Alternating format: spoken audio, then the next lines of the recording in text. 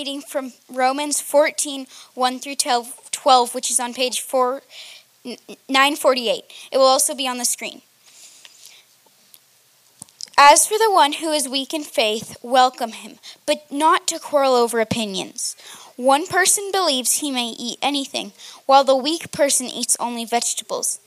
Let not the one who eats despise the one who abstains, and let not the one who abstains pass judgment on the one who eats, for God has welcomed him. Who are you to pass judgment on the servant of another?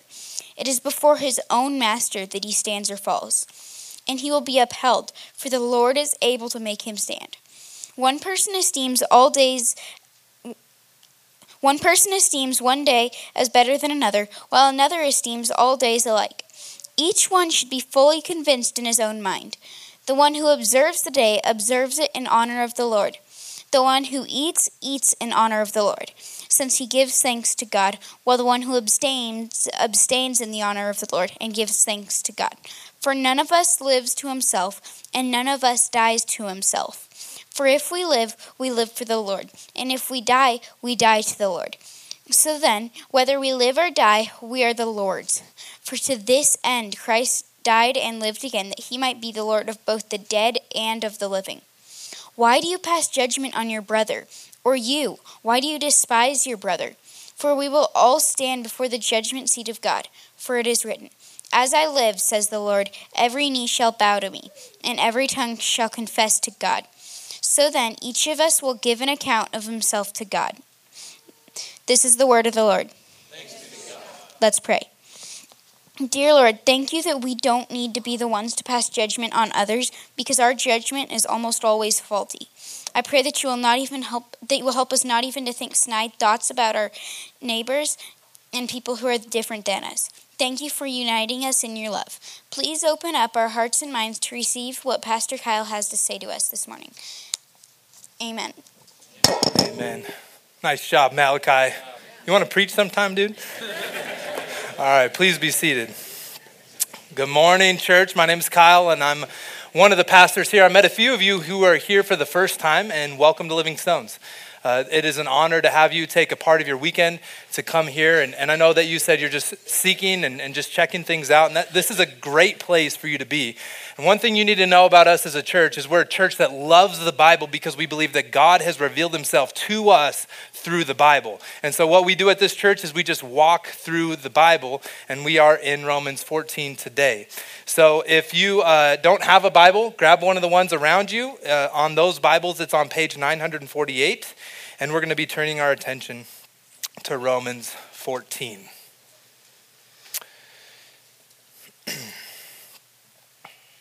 In the city, for the city. Motivated. Bible preaching. Culturally engaged. Disciples making disciples. Relationally present. Active with our friends, welcoming to outsiders, liturgical, valuing the arts. These are all words that myself and a few of other of our leaders at Living Stones wrote down to describe our church at a leadership cohort we were at a few weeks ago. The assignment was that each church was to break off into a small group and write down words that describe your church. And so we all did this. And those were the words that we came up with. They were very action-oriented words. When we came around the table, as the 9 churches represented, about 15 people, they had us go around and say every one of our words. And then at the end, the leader sat back in silence. And he said very gently to us, "How come none of you said the word love?"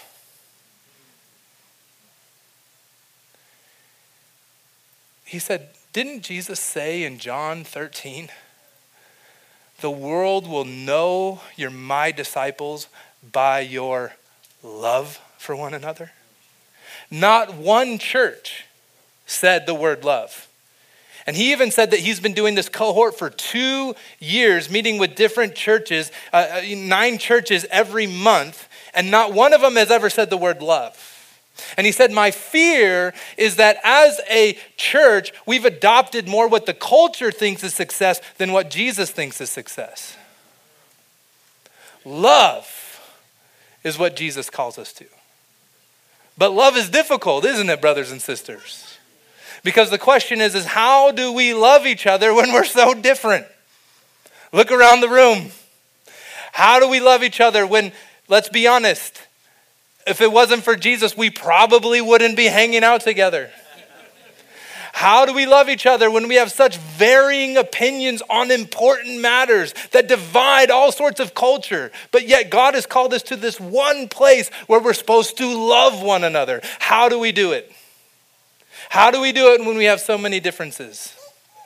Paul's answer to that in Romans 14 is simple but challenging.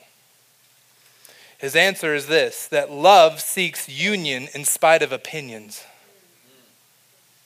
Love seeks union in spite of opinions. And what I want to do today as we walk through these verses is I want to talk about the setting of what's going on because some strange things are mentioned.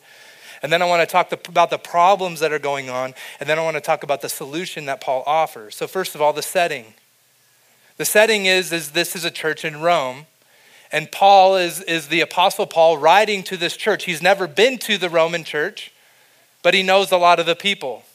And he's heard about some of the conflict that is happening in the church. And verse 3 tells us that they are despising one another and passing judgment on each other. And so he writes to them this prescription. Let not the one who eats despise the one who abstains, and let not the one who abstains pass judgment on the one who eats.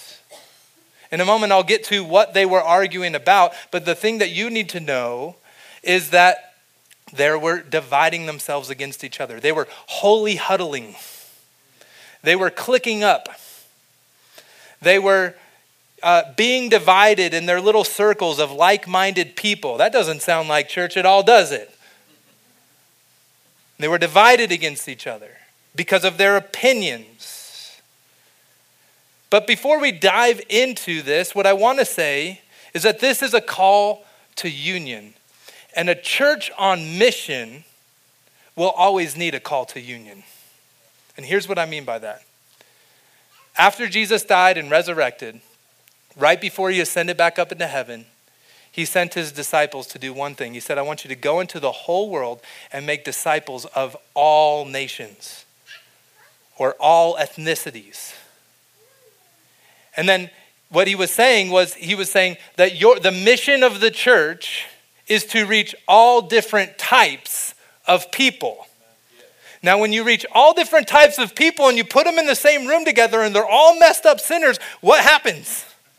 Conflict. They start to get at each other's throat, and then they start to gang up on each other like Lord of the Flies. And so that's the churches. If a church is on mission, they're always going to need a call to union because they're reaching the people that God has sent us to reach. And what's happening in this church is there's different types of diversity going on in the church that's causing the conflict. So first of all, there's racial diversity that's causing this conflict. So the church in Rome was a church who had both Jewish Christians, people of Jewish ethnicity, and then also Gentile Christians and also barbarian Christians. So the Greeks, who were the Roman citizens, had no respect for the barbarians, and the Jews had no respect for the Greeks, and it was just this perfect mess of relationship. And what had happened is in AD 49, the Emperor Claudius had kicked out all the Jews out of Rome because they were arguing about somebody named Christus. Now, most scholars believe that they were arguing about who was Christ. And so to deal with it, he just kicked all the Jews out of Rome, including the Jewish Christians. So when that happened in AD 49, the church was handed over to the Gentiles and the barbarians. And so 4 years later, the Jews were allowed back into Rome. So when they came back in, you can imagine the church looked a lot different. The music was different. The food they had at leader meetings was different. They were eating bacon because the Jews didn't eat bacon, but now all of a sudden they were eating bacon at their leader meetings. Bless the Lord. They were, the holy days that they celebrated throughout the year were different. How they lived their lives were different. How they dressed was different. And as you can imagine, this caused conflict because they were coming back and saying, wait. This is not how we do church. And it was causing separation. And it was much easier for them to separate with like-minded people. And Paul doesn't write them a prescription to separate with like-minded people. He writes them a prescription to be unified together in spite of opinion, because that's what love does. Love seeks union in spite of opinions. Now, there's also the diversity of faith in here. In the verse, you'll notice he says, as for those who are weak in faith, welcome him. As he continues on through 14, he says there's some people who are weak in faith and some people who are strong in faith. Now, if we are a church that is on mission, you will have people who should be weak in the faith, and then you'll have people who are more mature in the faith because you're seeing new people meet Jesus. And what happens in too many churches is they think that they just need to be a church of just a bunch of mature people who stopped reaching new people. But if we're a church on mission, you're going to have people on the whole spectrum of the range of faith. And so he calls them weak. Now, maybe to help you understand weak, there's some people who were so bound by their conscience that they were less free than others. So think of the people who are weak as less free, or a little bit more uptight about the things you could eat and couldn't eat, or a little bit more uptight about what days you should celebrate or shouldn't celebrate. They were less free than the others. And so before we dive in, let's just acknowledge that the very existence of this text should challenge us as a church. Is this the church that we have? Is this the church that we long for?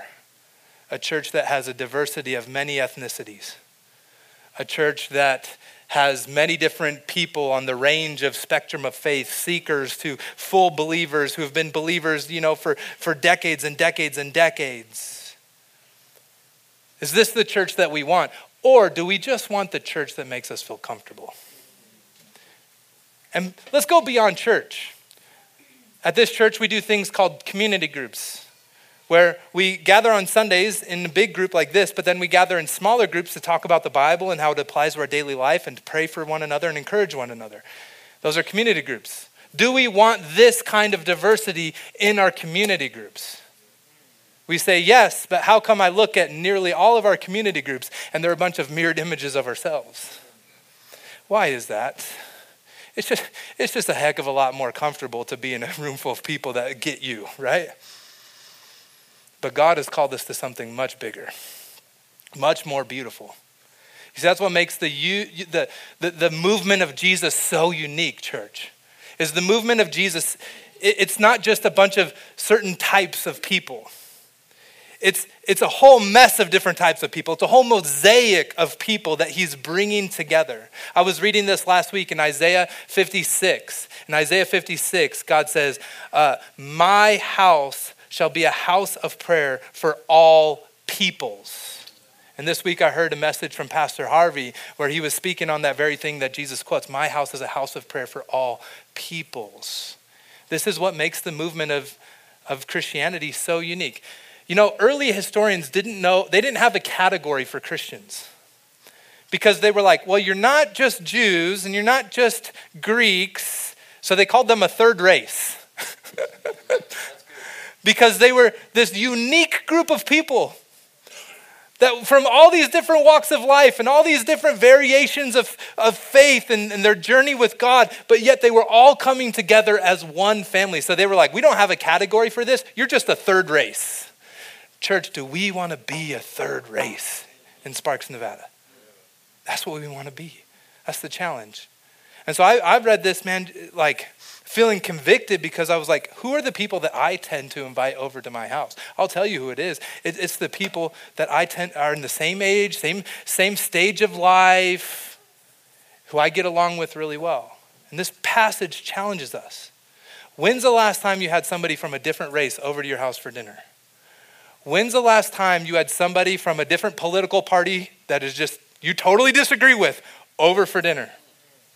When's the last time that you went out to coffee with somebody, 2 generations ahead of you or behind you? That's what this passage calls us to. Because love seeks union in spite of opinion. So it should challenge us. The very existence of this passage should challenge us. Now let's talk about the problem. What was going on in this church that warranted Paul writing this letter? Well, they were arguing about diet and holy days. Okay, let's look at verse 1. As for the one who is weak in faith, welcome him, but not to quarrel over opinion. One person believes he may eat anything, while the weak person eats only vegetables. Pause. Okay, carnivores. That is not saying, this isn't a dig against vegetarians where you're like, see, I told you so. Weak people eat only vegetables, okay? We'll get that in a second. I'll explain what's going on. Then he says, let not the one who eats despise the one who abstains. Let not the one who abstains pass judgment on the one who eats, for God has welcomed him. Then he says, who are you to pass judgment on the servant of another? It is before his own master that he stands or falls, and he will be upheld, for the Lord is able to make him stand. One person esteems one day as better than another, while another esteems all days alike. Each person should be fully convinced in his own mind. So what was going on is they were arguing about diet and holy days.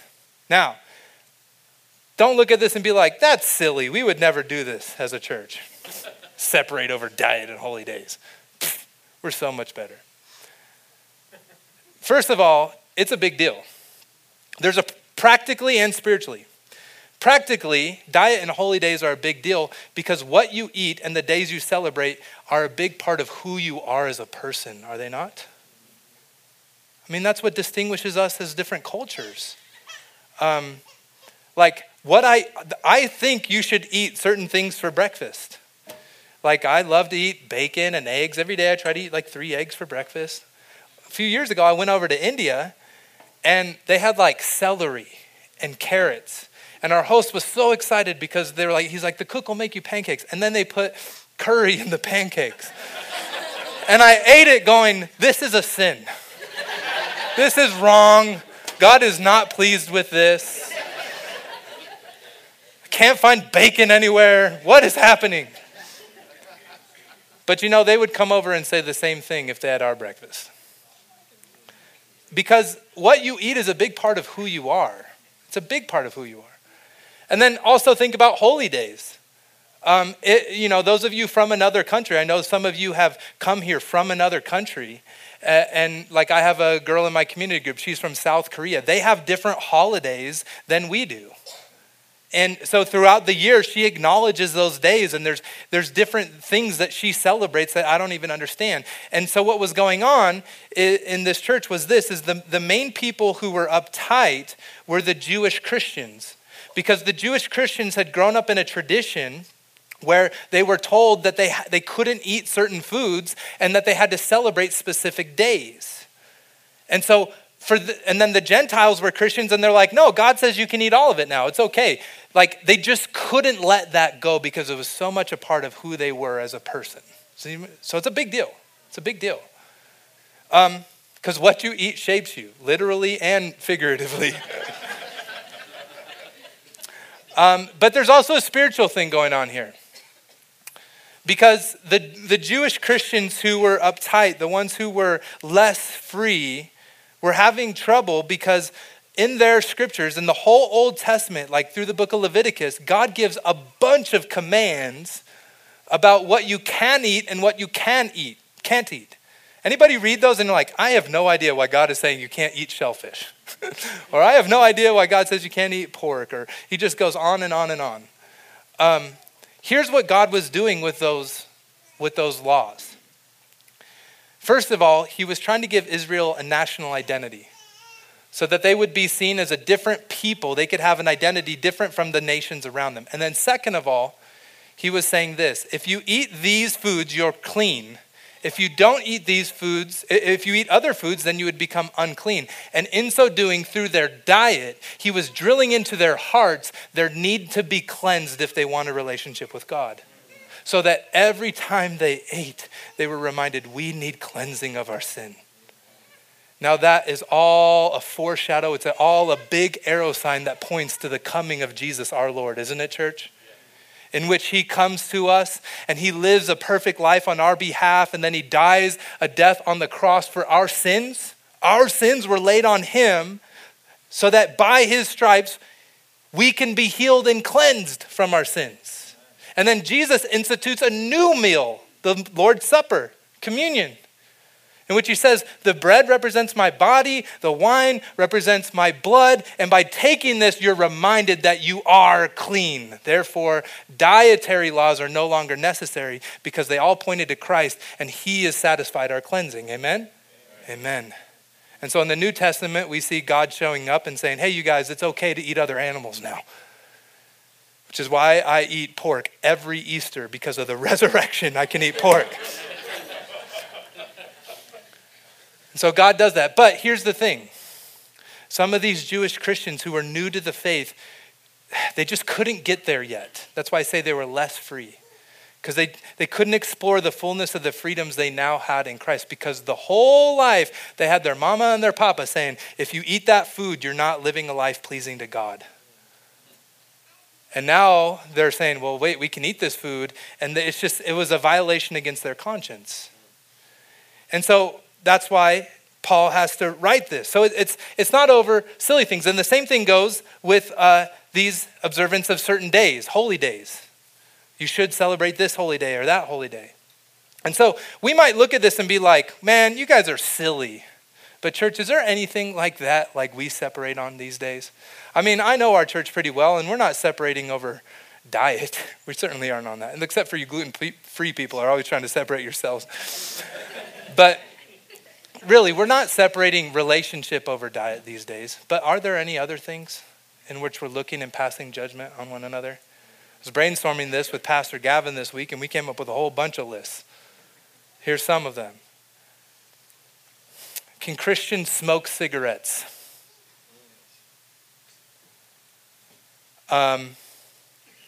Should Christians drink alcohol, or should they abstain from alcohol? Should Christians homeschool their kids or not homeschool their kids? Or should they put them in public school? Or should they put them in private school? If you have a baby, should you do baby-wise? Or do you need to do a more holistic medicine approach? Is it okay to use chemicals as cleaning supplies in your house? Or should you use vinegar for everything?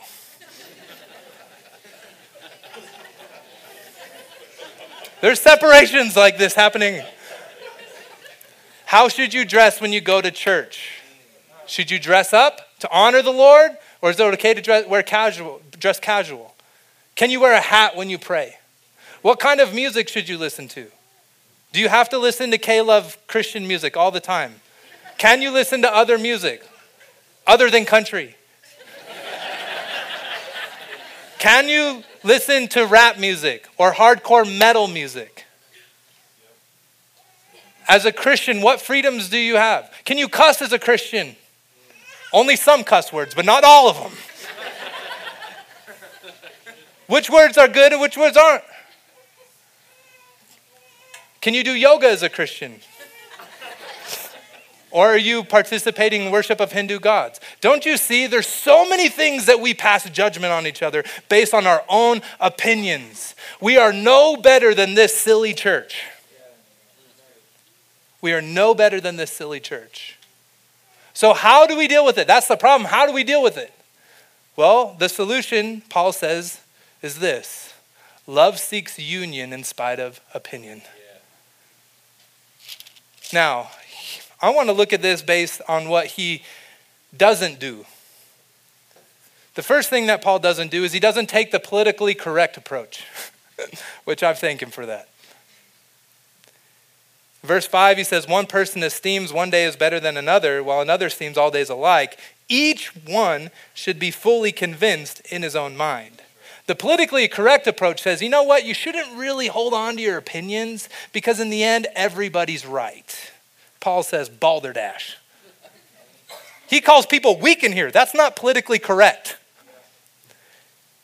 He takes a stance. And instead what he says, you need to be fully convinced in your own mind. It is good for you on all these I just made that word up. Outside matters, non-essential matters. On all these non-essential matters, it is important for you to have an opinion because there's no aspect of your life that doesn't get presented to God as worship. Every part of your life is worship. So it's important.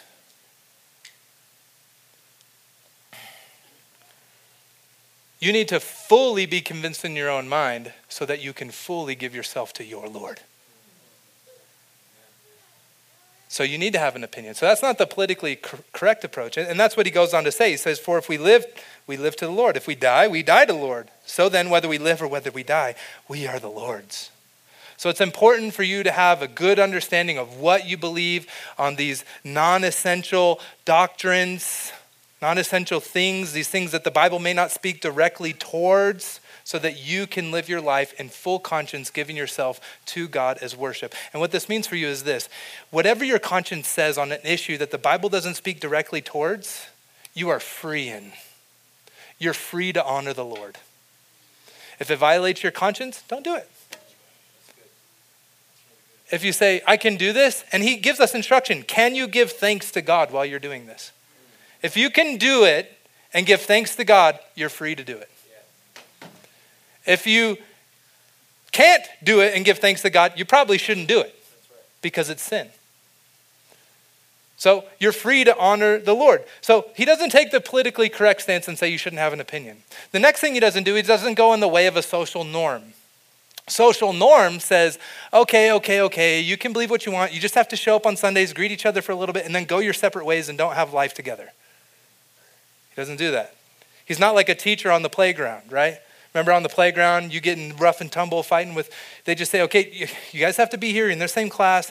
Just respect each other, tolerate each other's presence, but don't play together. And that way you'll avoid conflict. He doesn't do that. What's he do? Look at verse 1.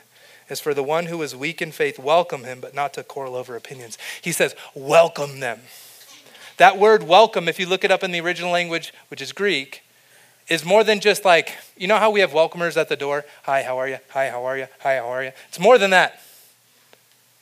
It means to seek someone out and invite them into your heart. Invite them to your dinner table. Invite them into your life. It's an active welcoming. That's why love seeks union in spite of opinion. It's an active welcoming.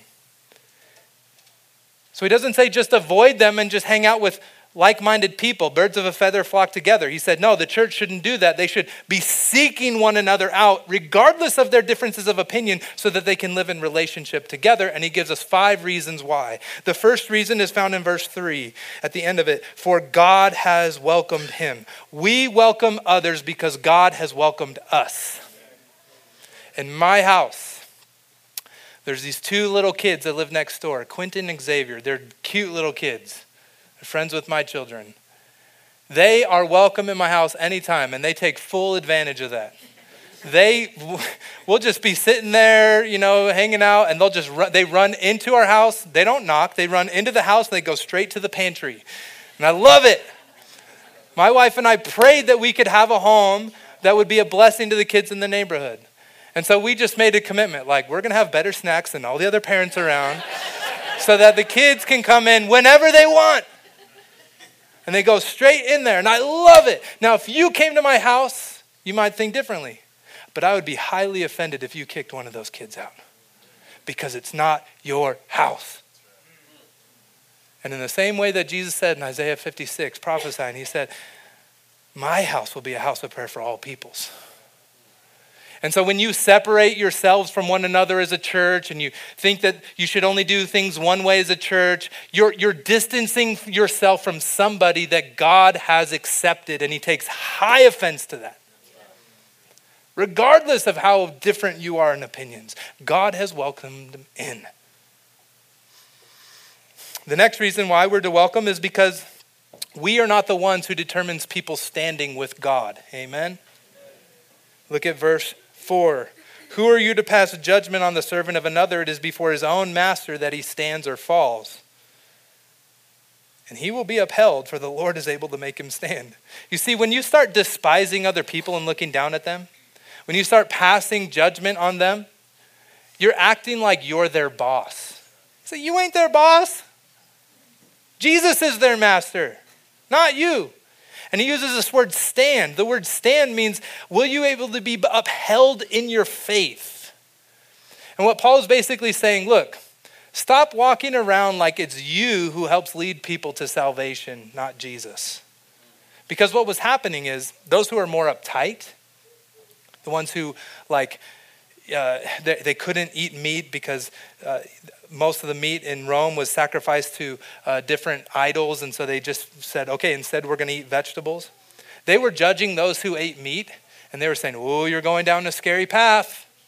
You're walking on thin ice. It's only a matter of time till you walk totally away from the Lord.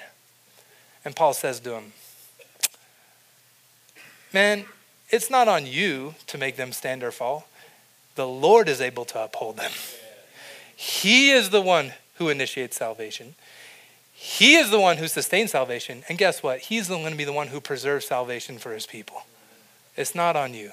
So don't try to correct him. And then what happened was, then there was the free people. They were despising the less free people. They were like, oh, that's really cute. You only eat vegetables. Like, you should be more mature than this right now. Like, who do you think you are? And Paul says, remember, you're not their master. When you despise somebody over that, you're not trusting that Jesus is a good master who will reveal their shortcomings when he's ready to reveal their shortcomings. And so when you try to despise people, you're trying to play the role of the Holy Spirit or of Jesus in their life, and you're not. So you need to allow Jesus to guide people along as he sees fit because he's a good master, and he will uphold them in the end. The third reason why we're to welcome people into our lives and to seek union with them is because Jesus has died for them and resurrected for them to be their Lord.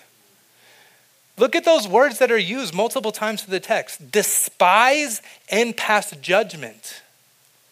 Church, when you look at each other and you despise and pass judgment on each other, what you're saying is that Jesus being despised and Jesus receiving the judgment wasn't enough for them, so you got to heap it on some more. But he says, no, the Lord died for them already. He was despised and he was crucified naked for them already. He took the full judgment already. Why are you still trying to pass judgment on them? And he's also resurrected for them so they could have life. So would you just let them live their life to honor the Lord? Would you just let them honor God according to their conscience? They're not doing anything sinful. They're just trying to honor the Lord. Quit passing judgment. The fourth reason why we're to be welcoming these people who are very different than us is because they're our brothers. Look at verse 10. Why do you pass judgment on your brother? Or why do you despise your brother? We can't be passing judgment on each other as Christians because we're our brothers and sisters. Now listen, in this church, I've heard last year, especially with the craziness of the election, I heard Republican Christians say, I don't know how you could be a Christian and a Democrat. And I heard also in this church, I don't know how, I have no respect for Christians who are Republicans. And they literally meant it. But don't you know, church family, that you're talking about your brothers and sisters? Your brothers and sisters. I know that it is said, you can choose your friends, but you don't get to choose your family. It's the same way in the church. But there's something that we all, even if you come from an unhealthy, separated family, you long for this deep in your heart. Every family knows that they're united by blood, regardless of opinion. And in the same way as Christians, we could be all over the place in terms of what we think, but we're united by blood. Would we start living like it, please? You might be somebody who's not a Christian. You're looking at the church kind of from the outside. You're like, I just don't understand why you guys all say you're on the same team, but you fight all the time. Yeah, God's frustrated too, okay? And so if you're not a Christian, know that that's not how it's supposed to be. We're called to something greater. We're called to something greater. And then the last reason that Paul gives here of why we're to welcome one another is because at the end of the day, we don't stand before each other as a judge. We stand before Jesus as judge. Verse 10, why do you pass judgment on your brother? Or you, why do you despise your brother? For we all stand before the judgment seat of God. For it is written, as I live, says the Lord, every knee shall bow to me and every tongue shall confess to God. So then each of us will give an account of himself to God. So what he's saying is, when you are passing judgment and despising each other, what you're doing is you're trying to put yourself in the judgment seat of God. But you're not in the judgment seat of God, and nor will you ever will be. Praise the Lord. Yeah. And I will never be in the judgment seat of God. Only he gets to sit there, not us. It's like we try to treat ourselves like that goody two-shoes in class who always went around and helped the teacher out by giving people stars and then demerit marks. God doesn't need your help. He's got judgment. He's got the judgment thing covered. So therefore, you can relax a little bit and stop trying to judge one another. And you know the other thing is when you read that last line in verse 12, everybody read it. So then each of us will give an account of himself to God. When you think about that truly and deeply, you really quickly get humble because you stop worrying about judging others and you start worrying about your own life. I'm going to have to stand before God. Now, to be sure, there's two judgment seats in the Bible, in the New Testament. The great white throne of judgment, and who stands before the great white throne is those who end up not putting their trust in Jesus and trusting that he's offered them grace. So those who reject God's grace and forgiveness, they stand before the great white judgment throne, and Jesus will punish them for their sins.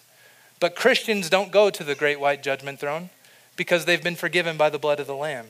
But you will stand before another judgment seat. This word here, when it says judgment seat, it's the word bema seat. It's a word that was used in the Greek Olympics, where there was a bema seat, an elevated seat at the end of a race. And when racers finished the race, after they finished, they would walk over and stand in front of the bema seat to receive their reward. And so what Paul is saying here is every Christian, you're not going to be condemned at the end of time. You're going to stand before the bema seat, but you will give an account for your life, and God will reward you accordingly. And that should terrify us a little bit, in a good way. Like, it means we get to stop worrying about others if we want change, and we have to start with change in ourselves. Remember how Michael Jackson said it? I'm looking at the man in the mirror. I'm asking him to make a change. My favorite Michael Jackson song. Michael Jackson was picking up on a divine truth that if change were to happen, it starts with the man in the mirror. And when you are thinking about that we're all going to have to give an account of himself to God, where does it start? With the man in the mirror. So stop judging others. Stop worrying about others.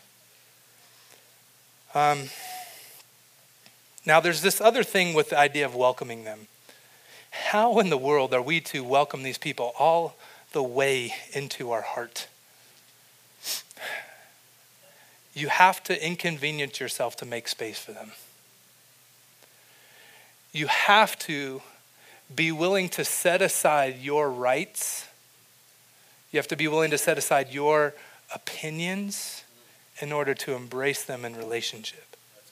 You have to set aside your prerogative. You have to be willing to lay down your life. You have to be willing to be uncomfortable.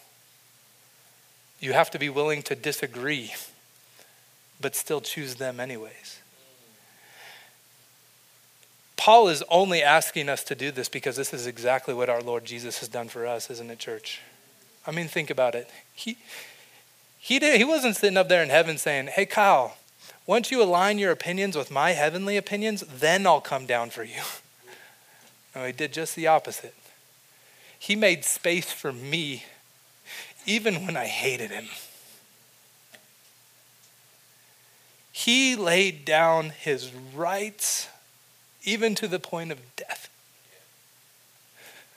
so that I could be brought in. And same with you. He sought union in spite of the difference I had of opinion. And because of that, I know him. And you see, that's what love is. And that kind of love is contagious. That's why Jesus says the world will know you're my disciples by your love for one another. It's a contagious kind of love. You've ever been camping on a cold night and somebody's standing by the fire? And you go off to do some other things and then you come back and you're cold. But those who've been standing by the fire, you hug one of your loved ones, what happens to them? They're all warm, but not with their own warmth, with the warmth from the fire. And what Paul is basically saying is this, is if you're struggling to give this kind of love to others, it's probably because you haven't warmed yourself by the love of God that he's given to you in Christ. Because when you love, when you orient yourself around the love that is offered to us in Christ, it immediately will start flowing to other people. It's contagious. You can't imagine living another way. And so this is a challenging text for us. But it's also comforting because God's not asking us to do anything that he hasn't already done for us. Amen, church? Let's pray. Lord, I'm so grateful that you did love us like this, and you do. You're patient with us. You're gentle with us, and you allow us to have our differencing of opinion, but you still seek us. I pray, God, that you would make us this kind of diverse church. A church of many races, a church of many ages, a church of many subgroups, a church of people who listen to many different types of music, a church of people who love to worship in many different ways, a church of people who have many different political opinions. Make us this kind of church for your glory, because by this mosaic of your people, you receive praise. There is no movement like the movement of Jesus. And so, God, we ask desperately that you would give us this gift. And forgive us for the ways that we have passed judgment on those you've already taken all the judgment. Forgive us for the ways that we've despised those that you were already despised for. And help us to have this kind of heart. Really help us make this stick into our hearts so that it's not just something we're warmed by here today, but it's something we live out in our life. Help us, we pray. Amen.